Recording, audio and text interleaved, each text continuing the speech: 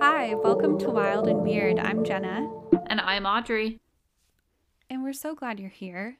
Jenna, I wasn't sure if you were going to lead us in there. I know, I always kind of forget that I start, and so then we do like the clap thing to match our audio, and afterwards we just sat in silence for like 30 seconds. It was good. I remembered, it's my job. I start, you finish. Anything new in your life? Actually, Audrey, that's the most accurate thing of our lives. That I will start a project and you finish it. How do you think we're sitting here right now, Jenna? Wow. So, no, nothing is new in my life, but now I feel compelled to tell everyone that every baking project I have taken on in my entire life, Audrey has finished for me. Every single one. And then once I moved, you were like, I started making something and halfway through I got tired. Yeah. And you didn't finish it. You conditioned me. I think you just stuck it in the freezer and ate raw cookie dough. Oh, I absolutely would. Big fan. Big fan of raw cookie dough. But yeah, you conditioned me to not finish things. Did I condition you or did you condition me? Okay, no, I think it's you, because if you know Audrey, then she always comes over and she's like, you're doing that wrong. Let me do it for you so it's done right. And then I just learned to let her do it for me. Work smarter, not harder. I wouldn't do that to you if you did it right in the first place. This is such a true definition of our relationship. But like, I come over when you're cutting a cucumber like Kendall Jenner. Okay, excuse me. I could do that a little more gracefully. I also recognize that I'm not great at a lot of household tasks. But I'm sorry, I never answered your question, really. No, nothing's new with me. Yeah, what were you saying? Touching base to like 2 weeks ago, I watched the last episode of Real Housewives of Salt Lake City. I did too. And so as we're recording this, the reunion is not out, but the last episode is. And they recorded it like while she was getting sentenced, which is crazy. Yeah, for the Jen Shah trial, they were recording it for that, which I was so curious about because all season she had proclaimed being innocent. Mm-hmm. And then you actually go to the trial and she pleads guilty. Days before, she's still saying she's innocent, which is just so strange. Like, we were wondering what happened between this time where she's saying she's innocent and then she pleads guilty. One of the girls on the show theorized that her husband came across something he didn't want out there, or he knew would convict her or something. And so she pled guilty. But that's just a theory. No fact behind it there. Yeah, I'm almost a little sad there wasn't a trial, because then we'd get more information. But I'm really glad that they showed her, like, leading up to trial. Yeah, but I have gone through everything else. So now I'm starting Real Housewives of Atlanta from season 1. Audrey, no.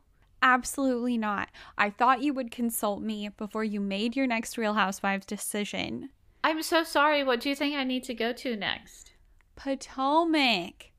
Real Housewives of Potomac. If only for you to get to the Nicki Minaj hosts the reunion episode.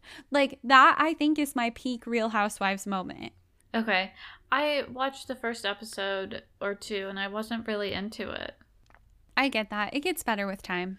But I wouldn't say I was really into Atlanta either. I don't know. I just had to throw Potomac in the ring. Next time. Okay. Maybe if I decide to, I'll just like put Atlanta on pause and go back. Honestly, they're both great. I do love Atlanta. I can't complain.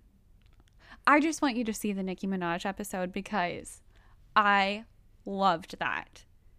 Okay, I didn't know that there was an episode with Nicki Minaj, so it might persuade me.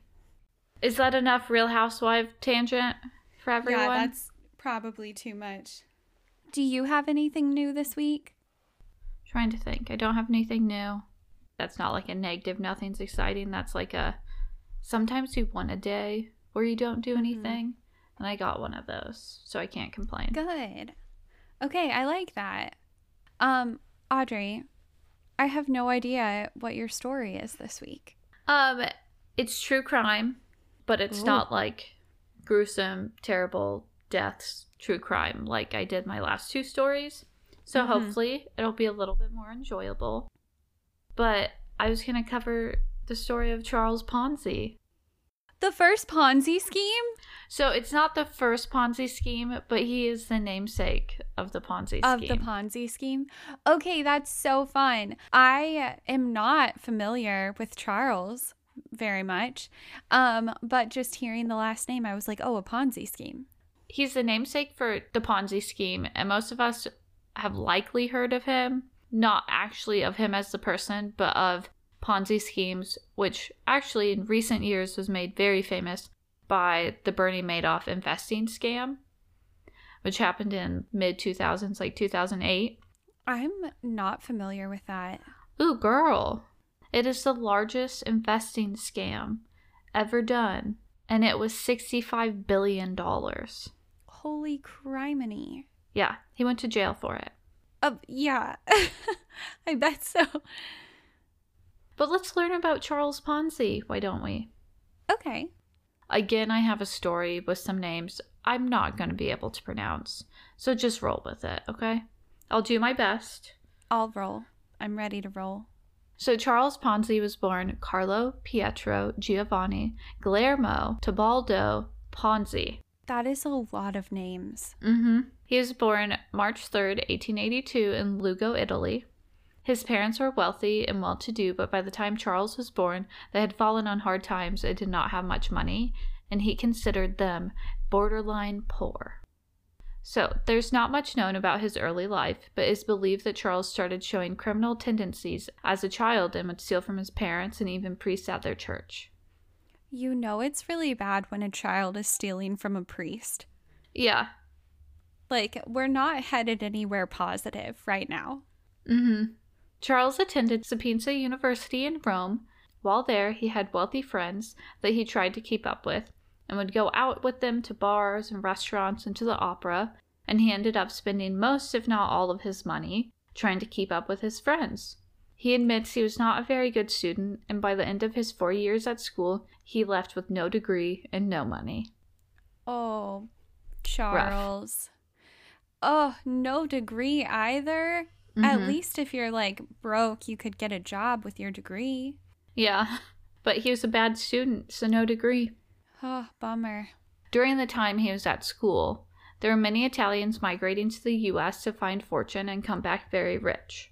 Charles was encouraged by his family to do the same thing because they had still not returned to the level of wealth they had before Charles was born. That is such a weird concept to just send your kid to a different country and be like, yeah, go get rich for us, please. Yeah, and they were going to the States and getting rich, but didn't really have a specific way that they were going over there and going about getting money. Yeah, I know there were a lot of gold rush kind of things, but that is just interesting. I would not have known that that was a thing. And this is very early 1900s. So on November 15th, 1903, a 21-year-old Charles boarded a ship to America. The ship was the SS Vancouver and was set to arrive in Boston. Charles boarded the ship with $200, and on the voyage he had gambled away most of his money. By the time he arrived in the U.S., he stated, "I landed in this country with $2.50 in cash and $1 million in hopes. These hopes never left me." If I were his parents, I would not have bet our last dime on him going and being successful, because the fact that he spent all of his money on a boat just gambling, he's not very good with his finances. So he showed up in the States with $2.50, which today is around $83. So really, if you send your child to the States with what was probably like $1,000 total, and he ends up with like $80 by the time they get there. They're probably not going to send you home a whole lot. No, he's not going to provide for the family. That's the vibes that I'm getting. Yeah. Once in America, Charles learned English and worked odd jobs, kind of like a jack of all trades. He stated, "I tried my hand at everything, from grocery clerk to road drummer, from sewing machine repairman to insurance salesman, from factory hand to kitchen and dining room help. And some of the jobs I lasted no time, and others I lasted longer. Often I would be fired. Oftener I would quit on my own accord, either disgusted or to avoid being fired." So he just doesn't want a job. It's like he's willing to work. Yeah, he'll like work for the moment for the money, but not long term. He wants to get the job and be rich immediately. Charles had no problem finding a job and tried just about everything, but was not the model employee for most. In some of the instances of him being fired, it was because of theft or shortchanging customers. Sounds like something that Ponzi would do. Yes. Not surprised. In the first few years he was in America, he moved around a lot. He had lived in many cities, including New York, New Haven, Connecticut, Pittsburgh, Providence, Rhode Island, and even ended up in Montreal, Canada. That is a lot. In 1907, while in Montreal, he worked as a bank teller at the Banco Zerossi Bank, which was started by Luigi or Louis Zerossi for the many Italian immigrants arriving to the area. Okay, so he found his like Italian community. Yes, and it was started by an Italian for other Italians. But while working there, Charles first saw the scheme of robbing Peter to pay Paul, which is ultimately the type of scheme Charles became known for and is what is now called a Ponzi scheme. Okay. So at the bank, Zerossi paid 6% interest on deposits, which was doubled the rate of many other banks at the time. He was gaining many new accounts because of this. While working there, Charles worked his way up to bank manager, where he found out about the financial trouble the bank was in and learned that Zerossi was not paying out the interest payments with profits from investments, but paying them using money from new deposits and new accounts started at the bank. Mm-hmm. Typical. So no surprise, the bank eventually failed. Yeah. Yeah, Zerossi fled to Mexico with a large amount of money he had taken from the bank. So he took money from people and fled. That and Charles is like, oh, genius. Yeah, he's like, 100% this is what I'm gonna do. Yeah. You know what? Great idea. Charles stayed in Montreal after losing his job at the bank and lived in Zerossi's house, helping take care of his family. Charles wanted to return to the U.S., but since he had lost his job, he had no money and knew the move would be expensive. Because of this, he obviously turned to crime. Mm-hmm. I thought we were headed that direction. Yes, and we keep going that direction. Mm-hmm. Yeah, it's just, there's only one direction. It's inevitable. Yeah. He went to Canadian Warehousing, which was a former customer at Bianco Zerossi. When he went to the office, no one was there. So he wrote himself a check from a checkbook he found for $423.58, which today, Jenna, can you guess how much that would be? $5,247. Wrong. $13,650. Damn! Right? That's a lot. Also, a very specific number. It is, and I don't know why he chose that number, or if he just saw that that's like what was left in the account. But very specific number. Charles was arrested shortly after writing this check because of the large purchases he was making. He ended up spending 3 years in St. Vincent de Paul Federal Penitentiary in Montreal with the inmate number of 6660. Nuh-uh. Yeah. Okay, that's kind of brilliant. I was like, that means nothing to the story, but I kind of like it. No, I like to know that. I feel like that makes you the baddest one on the cell block. Yeah, but I also would be like, that's going to give me bad luck. Oh, yeah, I would be terrified personally, but I bet in that environment, you're like, oh, no, this is what we're here for. Yeah. After his release in 1911, he moved back to the U.S. and began smuggling illegal Italian immigrants across the U.S.-Canada border. He was soon caught for this as well and spent 2 years in Atlanta prison, which they did not tell me where that one was, so I'm not sure, but it was not in Atlanta, Georgia. Oh, okay. Yeah, it was still up north. While there, he became a translator for the prison warden and became friends with Ignacio the Wolf Lupo and Charles W. Morris. After his release in 1917, Charles noticed Rose Ginecco and immediately fell in love, describing her as, quote, "One glance at her, at the picture of loveliness and kindness and clean vivacity. One look into her deep, dark, smiling eyes, at the pretty round face framed in background of gorgeous curls. I was no longer able to remove my eyes from her." So she's really hot. Yeah. Charles was like, yo, I need you because you're so hot. He's like, I'm all about that girl. Those curls, girl.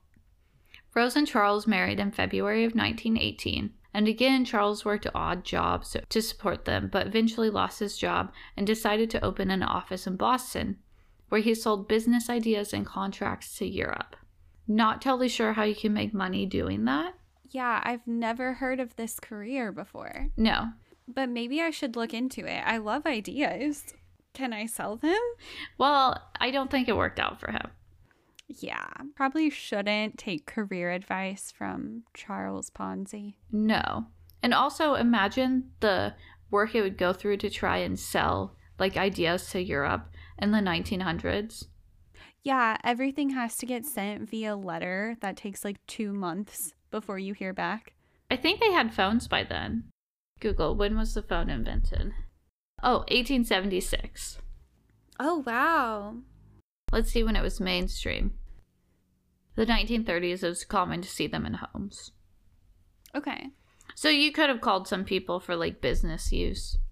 Yeah, but regardless, it would be a little difficult to have like transcontinental business matters happening. Yeah. So it was shortly after he started his business selling ideas, he received a letter from a Spanish company with a catalog that included an International Reply Coupon, or IRC. An IRC is a coupon that can be exchanged for postage stamps. Often they were used if you mailed a letter to someone, you would include an IRC so that they could use it for postage to mail a letter back to you. They're accepted by all Universal Postal Union countries. After World War I, many European IRCs could be purchased at a very low rate and exchanged in America for more. Charles realized he could use IRCs to his advantage and purchase them in one country and use exchange rate differences in another country to make a small profit. Okay, I see it. This doesn't sound totally illegal. Not yet. Okay. Just wait. Yeah. So, doing this with a small number of IRCs is not super profitable, but you can make some money off of it. But Charles didn't want to just make a little money. He decided he wanted to do it on a very large scale. Of course he did. In January of 1920, Charles started a company called Securities Exchange Company, which I was confused a little bit at first. Maybe it was Securities Exchange Commission, but no, a Security Exchange Company, where he sold stock advertising a 50% interest payment after 90 days because their money was used to buy IRCs in other countries and redeemed in the U.S. Okay, so people would invest into him buying IRCs and then redeeming them for a profit. Yes, so he was like the one that purchased them from the other countries at a lower rate with their money, and then they would make a profit when he sold them. Okay, I follow. The thing is, if Charles would have actually used the money to do this, he most likely would have made investors lots of money and stayed legal, doing everything okay. That would be too easy. But instead, he didn't use the money to buy IRCs and just used new investors' money to pay the old investors. Yeah. Of course. I mean, he was inspired by his previous work experience. Yes. Why wouldn't you use the new money to pay the old investors? His early investors were being paid out at a very high rate, and you could not get these rates anywhere else. And they were paid promptly each month. This made others very interested in his business, and he got many more investors to start investing in his company after seeing other people making money from him. Okay, I hate to admit this, but I think I would fall for this bullshit. Yes, so he started his company in January, and I definitely am like, oh man, they're making some good money. I'd want to make some money too. Yeah. You know? By June 1920, so he started in January and now it's June, people had invested $2.5 million with him, which today is equivalent to $34 million. Okay, that's a lot. Especially for postage stamps. Lots of money. And where did he keep it? Charles got the money his investors were giving him in the Hanover Trust and Bank of Boston. Because of the large amount of money he was keeping there, he used this to his advantage and kind of made the bank do things at his will, and he even became the bank president. Nuh-uh. Seems totally fine, right? Manipulate your way up. All the way to the top. His investors were even mortgaging their homes with him and investing their life savings. Many investors did not take payments, but reinvested their profits with him. That would be great for his scheme. Just reinvesting your profits. He's like, great, I'll just keep all of it. Yes. So instead of taking payments, people were reinvesting. So he was just continuing to keep that money. He wasn't making payments to people, and his amount of wealth was just growing. Mm-hmm. Investors included his friends and family and even his brother-in-law. And he even had 75% of the Boston police force invested with him. Oh, shoot. So he kind of owns the bank and the police force. Yes. And he had a range of investors from people who were young, working like their first jobs, investing just a few dollars, to very wealthy individuals and older people who had invested their entire life savings. And during this time, Charles and Rose became very wealthy very quickly. If you're not surprised by that, I'm guessing. Yeah, I can imagine. They bought a 12-room mansion where they had many employees to keep up their home and even had a custom limousine made. And obviously, even their employees invested with them. Oh, no. Okay, I was upset about the friends and family part of it, but the employees part is actually the worst. The custom limousine that they had, the chauffeur for it even invested with them. They have just about everyone investing. Even though Rose and Charles became millionaires at what felt like overnight, reality it was about 6 months, but felt like overnight, believe it or not, Charles did not have everything figured out. How am I not surprised? This one actually kind of, like, when I read this, it kind of blew my mind.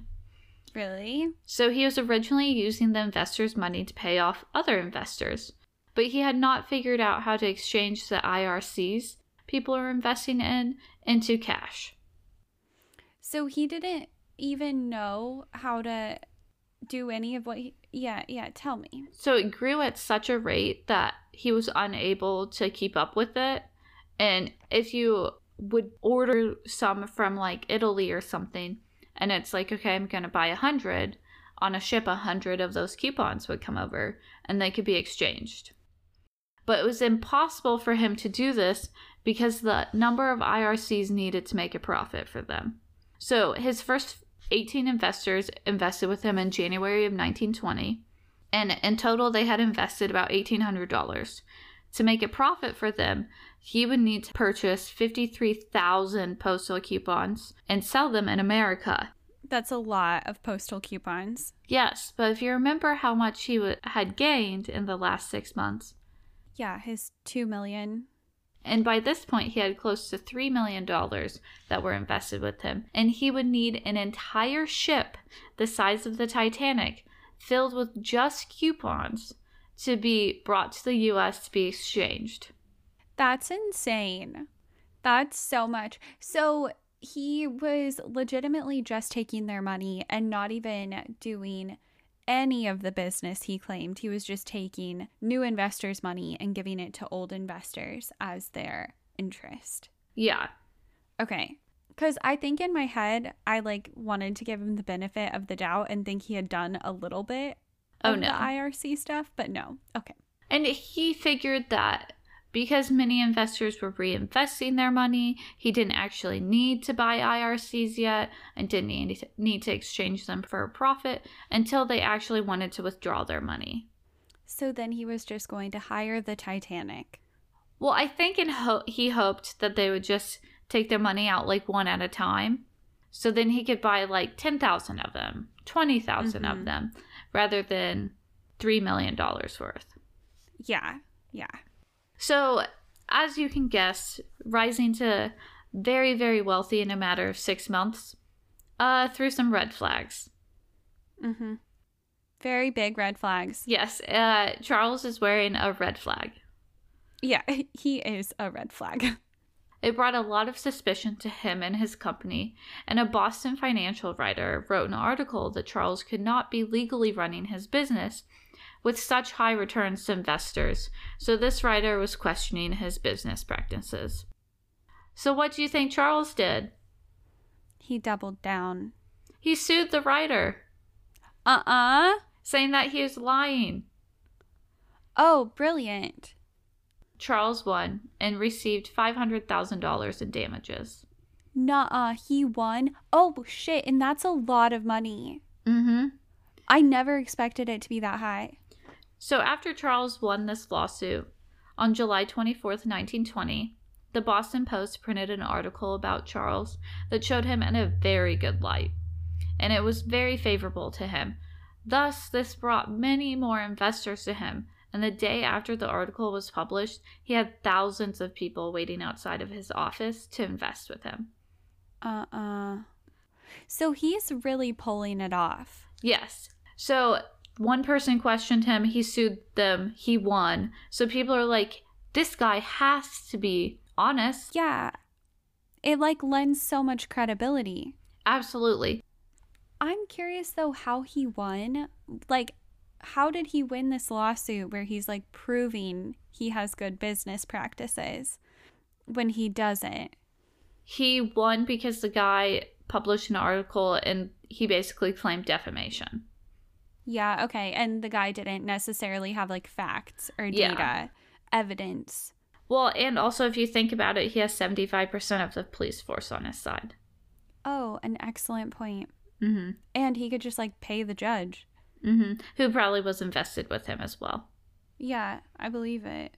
So despite this story being printed in the Boston Post, the editor of the Boston Post did not really believe that Charles was running his business legally. And even though they posted that, he was like, I still think we need to investigate.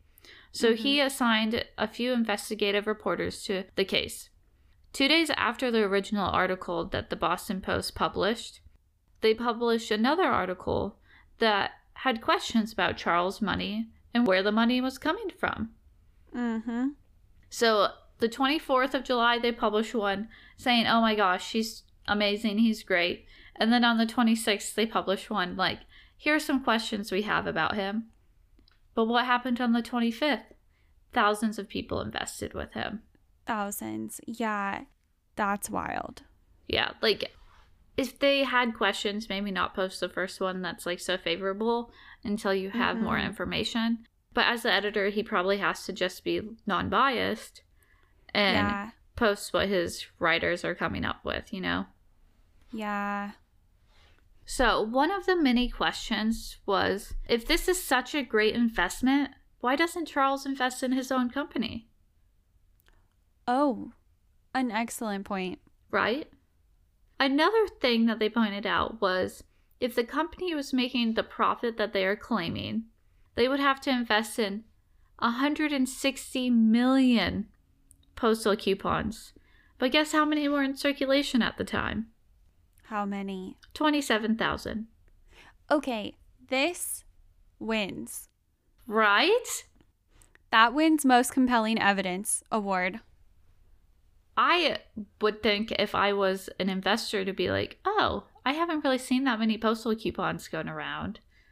Like, is this really happening? But they literally have like a minuscule fraction of the amount needed to make the profits that he's claiming in circulation. Yeah, that tears down his authenticity. I guess maybe he could claim that he wasn't using it until people wanted to pull their money out. But you would still think they are still believing that their money is in those IRCs. So when they reinvest, they're just buying more. Yeah. So during this time, Charles hired William McMasters, who was a publicist, to do work for the company. While working there, he became very suspicious of Charles and his business practices, and even later described Charles as, quote, a financial idiot who's robbing Peter to pay Paul. Is that where that comes from? That phrase? So it's a common phrase for that business practice, robbing Peter to pay Paul. So Paul would be the original investors and Peter would be the new investors. So they're taking money from the new investors to pay the old ones. Yeah, that makes sense. So McMasters went to his former employer with this information. And his former employer was like, hey, if this is what's going on, we'll give you $5,000 for this story. So he sold it. And on August 2nd, it was printed in the Boston Post. July 24th was the first one.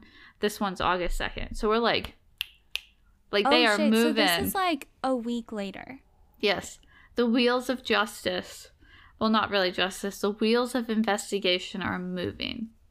In a weird way, him suing that guy who was sketchy about him might have been his downfall, because he brought the attention on himself by winning, and then that is what caused the suspicion.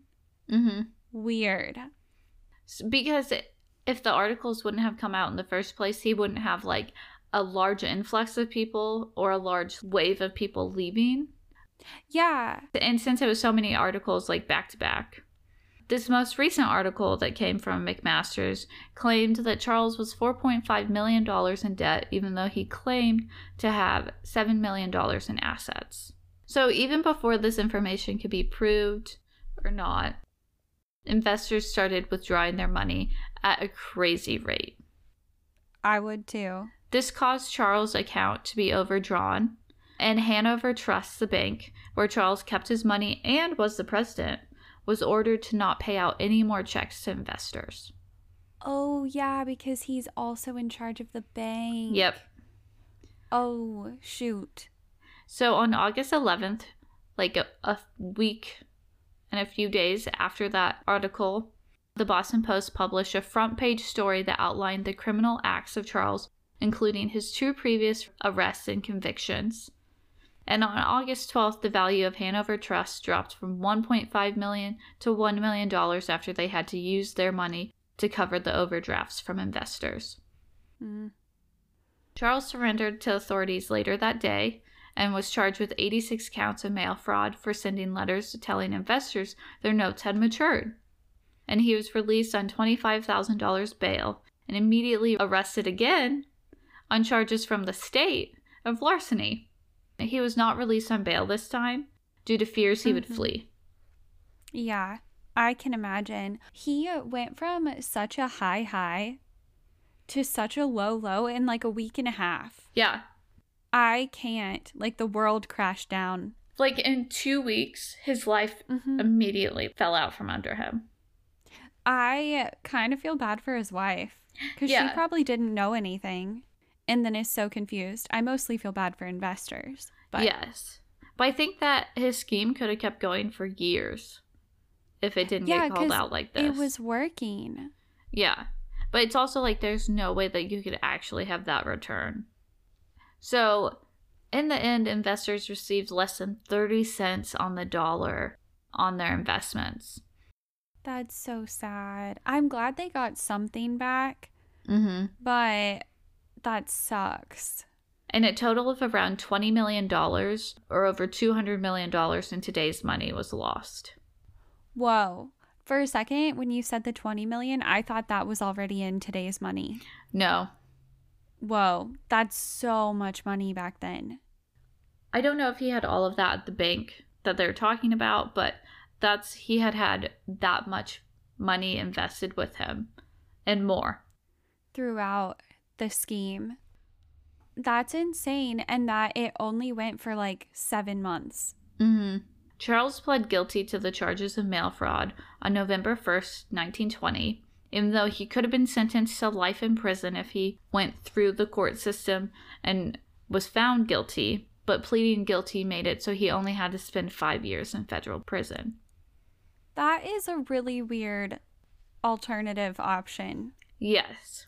It's a weird way to game the system. Mm-hmm. I guess it does really, like, promote you wanting to plead guilty. Yeah. I thought it was crazy that he got 5 years in a federal prison instead of life. Like, he lost $20 million. Yeah. And got 5 years. But just wait. He was released after 3.5. No way. Mm-hmm. 3.5 years is not remotely enough. But he was almost immediately indicted on 22 charges of larceny from the state. But he was really surprised by this because he thought the larceny charges were dropped after his original plea of guilty for the mail fraud charges. So, he sued the state. Nuh-uh. Mm-hmm.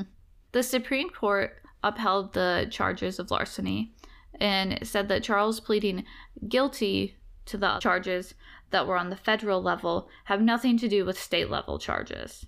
So they're completely separate. So he would have to go through the system on both. He can't he can't plead down both. It's just one at a time. That makes sense. So Charles pled innocent for this, and he was acquitted for the first 10 counts of larceny. He was tried again for 5 more counts, and the jury was deadlocked on the second trial.